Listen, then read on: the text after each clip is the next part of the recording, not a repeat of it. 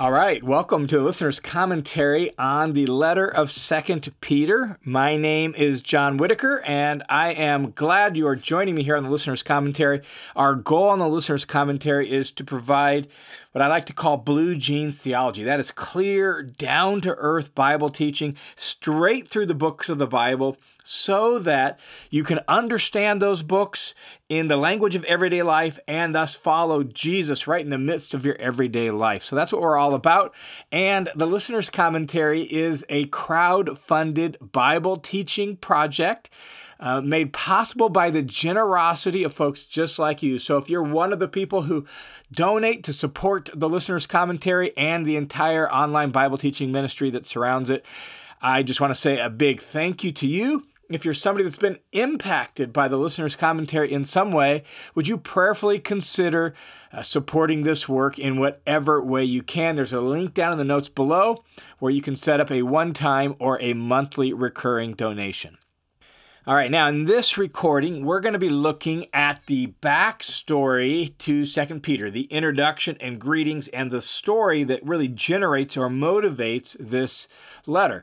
And what we need to say right at the outset is some people raise quite a few questions concerning the backstory to 2 Peter. Questions like, did Peter even really write it?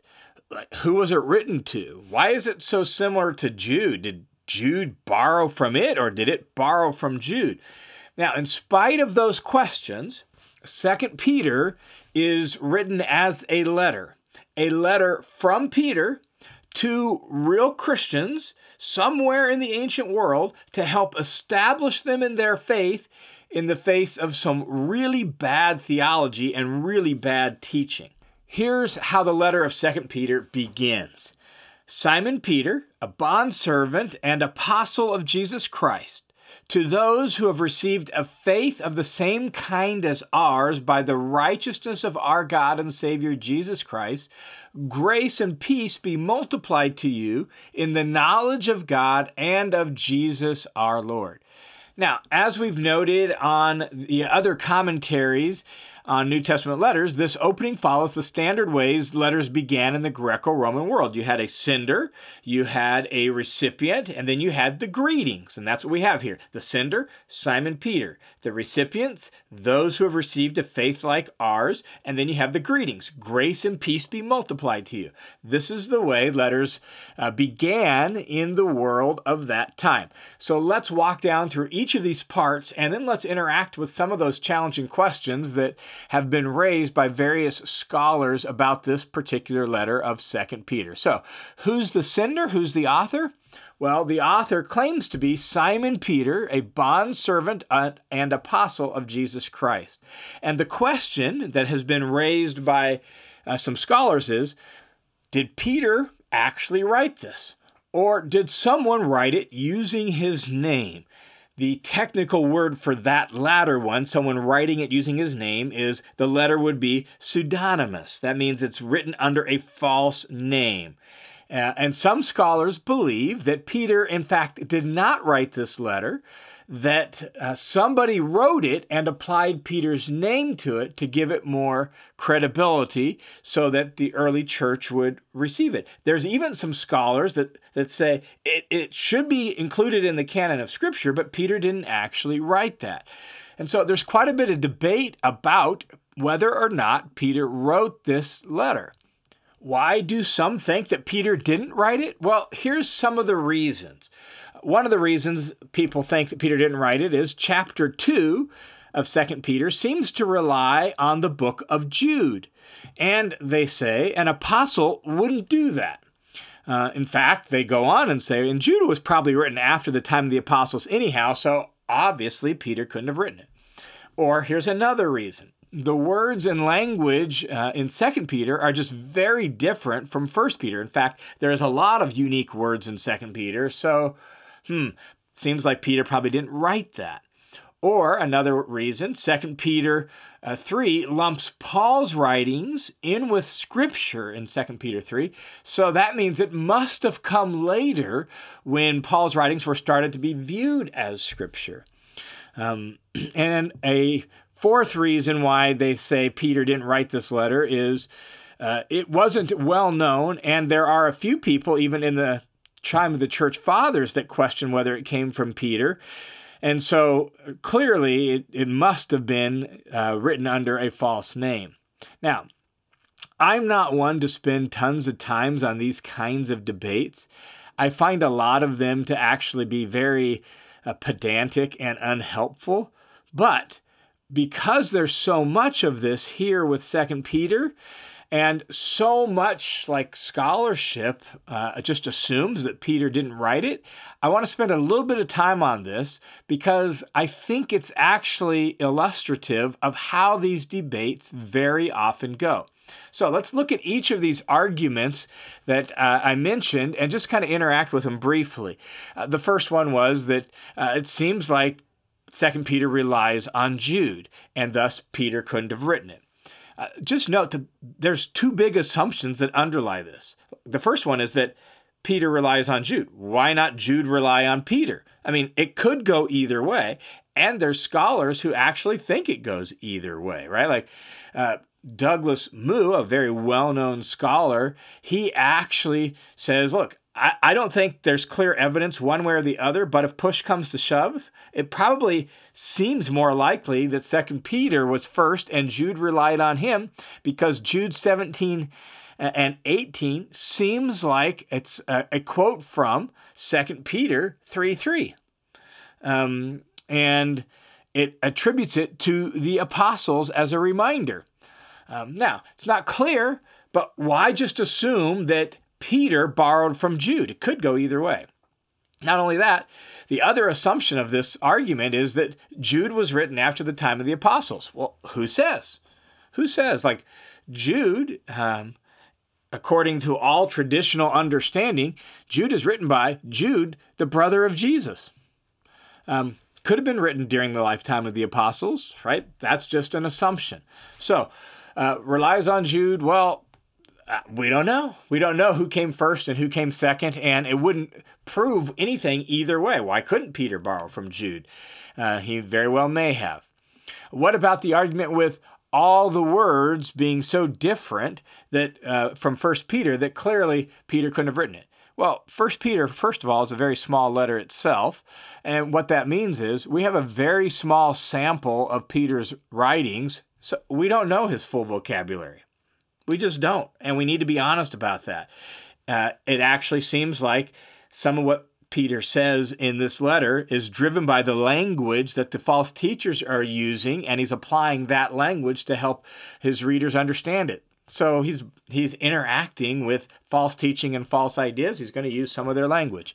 We just don't know Peter's full vocabulary. We don't know if Peter used a different scribe in 1 Peter than he did from 2 Peter. There's plenty of reasons to say that doesn't prove anything, right?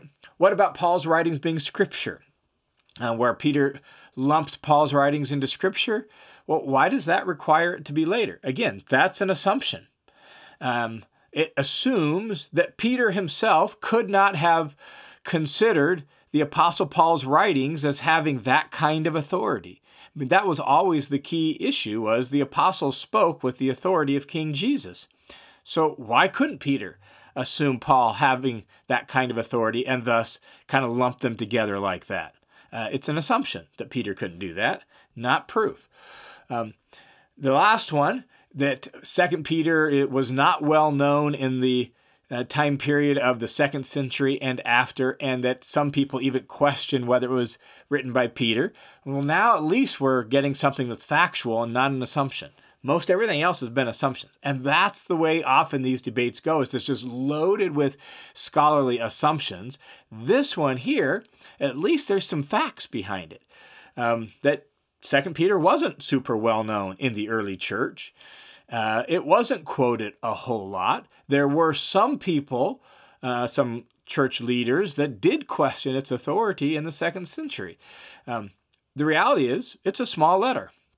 2 Peter's not quoted hardly at all today in the church either. It's not super well known today either, right? It's just a small letter. It just doesn't get that much attention. But that doesn't mean it was totally unknown in the early church. In fact, there's evidence for it being quoted or alluded to as early as 95, and in that first period, right after the time of the apostles, from 95 to 120. There's just evidence of it being quoted or alluded to, so some people knew it, and it was being used. There's more evidence of it being quoted and read and used after that time period. In fact, 2 Peter has far more attestation than critics typically admit. Yes, there were some in the early church who weren't sure about it, but many viewed it as coming from Peter and as authoritative. And that was the key issue. Did Peter really write this or not? If so, it has authority. If not, then it doesn't. And that was the question. And there were a handful of people that weren't sure it came from Peter. But there were some that were sure it came from Peter. And guess what? It eventually was universally accepted as being written by Peter. There were other books written in the 2nd century that claimed Peter's name, and they never were accepted universally. But this one was. So what was the difference? What gave it authenticity? Somewhere along the lines, it had that. So all of that's to say that the arguments that is often given for why it couldn't be written by Peter just really aren't that weighty. There's a lot of assumptions, and there's a whole lot of evidence that suggests, they're just not that useful arguments. And in fact, there's plenty of evidence for accepting 2 Peter as coming from Peter himself. The primary one is the internal evidence, meaning the evidence within the letter itself. We just read verse 1. It claims to be from Peter. In fact, it says Simon Peter. Here's what's interesting about that is when it says Simon Peter, and a bondservant and apostle of Jesus Christ, right? When he says Simon Peter, he uses a unique spelling of his name. It's actually Simeon in Greek. The only other place where Simon Peter's name is spelled that way is in Acts chapter 5, verse 14. If this letter is written by somebody other than Peter and attaching Peter's name to it to try to give it some authority, why would you use the least common spelling of Peter's name if you're making it up? That just doesn't seem to make a whole lot of sense. Not only that, 2 Peter chapter 1, verses 16 through 18, in it, Peter claims to have been an eyewitness of Jesus and the transfiguration. Is he telling the truth, or is he deceiving people?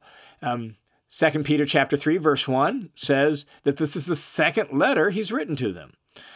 And throughout 2 Peter, he talks about his own death and how it's close at hand. Look, all such statements would be dishonest. They would be untruthful if Peter didn't actually write this letter and someone wrote it in Peter's name.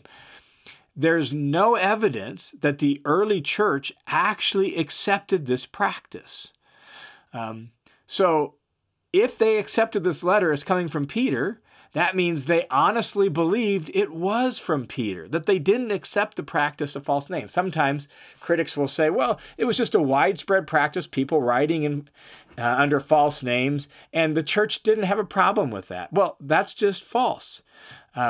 There's zero evidence that the church accepted this practice. In fact, all the evidence is the opposite. All the evidence indicates that the early church rejected the practice of writing letters under false names. Let me just give you a few examples of that.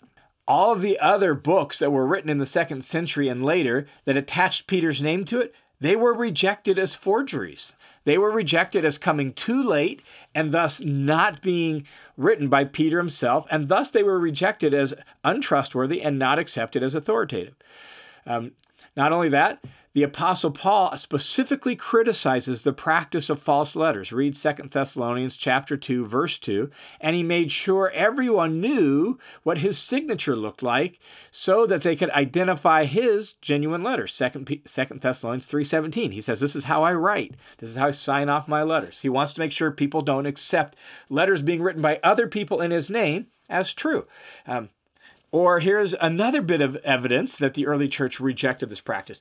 There was a bishop or an elder in the 2nd century who was actually removed from his post. The technical word is defrocked, right? Like he was removed from his position of authority in church leadership because he wrote a letter with Paul's name on it, and he did so out of reverence and love for Paul. And the church was like, no, that is not a legitimate practice. And they removed him from his post. And a church leader named Serapion in the 2nd century said this about letters written under false names. He said, "For our part, brothers, we receive Peter and the other apostles as we do Christ. But the writings which are falsely attributed to them, those we reject as men of experience, knowing that they were not handed down to us." The point is, all the evidence shows that the early church only accepted books that they were completely convinced came from the apostles, because the apostles spoke with the authority of Jesus. So they only accepted books from the apostles or those closely associated with the apostles, and the practice of using false names was completely rejected in the early church. In fact, that practice contradicts the Christian commitment to honesty and truth. So all of that's to say that there's perfectly good reason to just take this letter at face value, and when Peter says that he wrote it, all the good evidence would say Peter actually did write it. And so, Simon Peter, a bondservant and apostle of Jesus Christ, he's the author and sender of this particular letter. Now, who are the recipients? Well, the recipients of this letter are described very generally as fellow believers. It's written to those who have received a faith of the same kind as ours by the righteousness of our God and Savior, Jesus Christ. This doesn't tell us much, except that they are followers of Jesus. They're believers in Jesus. They're Christians. But there was an original audience, even though they are described very generally here. 2 Peter chapter 3, verse 1 says this is the second letter he has sent to them. So it would make sense that 1 Peter is the first letter he sent to them. And so if we're talking about the same people, and this is the audience of 1 Peter is the same people as the audience of 2 Peter, well, then it's Christians in the region of Asia Minor. It's just not 100% clear that that's who Peter means. But that's probably most likely. So more than likely, we're talking about Christians in Asia Minor. And then we get the greetings. And the greetings in 2 Peter say, "Grace and peace be multiplied to you in the knowledge of God and of our Lord Jesus Christ." And we've talked about it in other commentaries on other letters, how this really is a kind of a unique kind of Christianized version of the typical greetings. The typical greeting in a letter would be chairein, which just means greetings. But grace comes from a similar root, and so chairein, greetings, charis, grace. And so you get grace to you, and then the typical Hebrew or Jewish greeting would be shalom, peace. And so we get grace and peace be multiplied to you, like overflow to you, specifically in the knowledge of God and of our Lord Jesus Christ. And that phrase is important to this letter. In fact, the knowledge of God or the knowledge of Jesus, it's going to show up repeatedly throughout the letter. And it emphasizes the fact that Christians know God. They have real and accurate knowledge of God himself. And the reason this shows up here and throughout the letter is because the original readers are being battered by false teachers who have left the true knowledge about God, the true knowledge about Jesus. So let me just summarize the situation behind this letter. Here's the story. Here's what's going on as best as we can tell from piecing it together by reading the letter. Peter is writing to Christians who are facing false teaching, and Peter believes that false teaching is only going to continue and maybe even get worse. And so he begins in chapter 2 by just saying, false teachers will come, right? Like they're going to come, they're already there, and it seems like he believes it's going to get worse in some way. These false teachers that are confronting these early Christians have some really bad theology. They say things like, it doesn't matter how you live. Grace abounds. God will forgive. Live however you want. Indulge your flesh. Satisfy your desires. It's even possible that they twist some of Paul's writings to support their false ideas. Why would I say that? Well, because Peter mentions people twisting Paul's writings in chapter 3. And so it's possible that these false teachers are doing that. It also seems like they tell people, oh, there's no day of the Lord to worry about. There's no judgment. There's no world to come. So don't sweat it, right? Live however you want. Whatever feels good, do it. That's at the heart of the false teaching that is confronting these believers. And Peter knows that his own death is near at hand. And so he doesn't want to see these believers that he's writing to led astray by such bad and untrue ideas. So he writes this letter to them to remind them of the truth, to remind them to pursue Christian character, and to remain loyal to Jesus. He writes to reassure them that indeed the day of the Lord will come, and it'll bring a whole new world, and they need to prepare for it by living holy and godly lives right now. And that's ultimately what 2 Peter is about. 2 Peter's message in a nutshell is this: reject false teaching and remain true to Jesus by living godly lives. And Peter really kind of puts this letter together with three big parts, three big chunks, if you will, to the letter. The first chunk in chapter 1 is sort of like this opening call to them to pursue Christ-like character, and he states his goal of getting them to remain true to Jesus, to what they've been taught. And so that's where the letter begins. That's chunk 1. Then chunk 2, chapter 2, is really about this warning of false teachers and the need to reject their false ideas and their teaching. And then chunk 3 is a reassurance that God will keep his promise to judge wickedness and to make all things new. And that's really how the letter of 2 Peter is packaged and put together. And so as Peter writes this letter to them, so also to us, he tells us we need to reject false teaching and remain true to Jesus by living godly lives.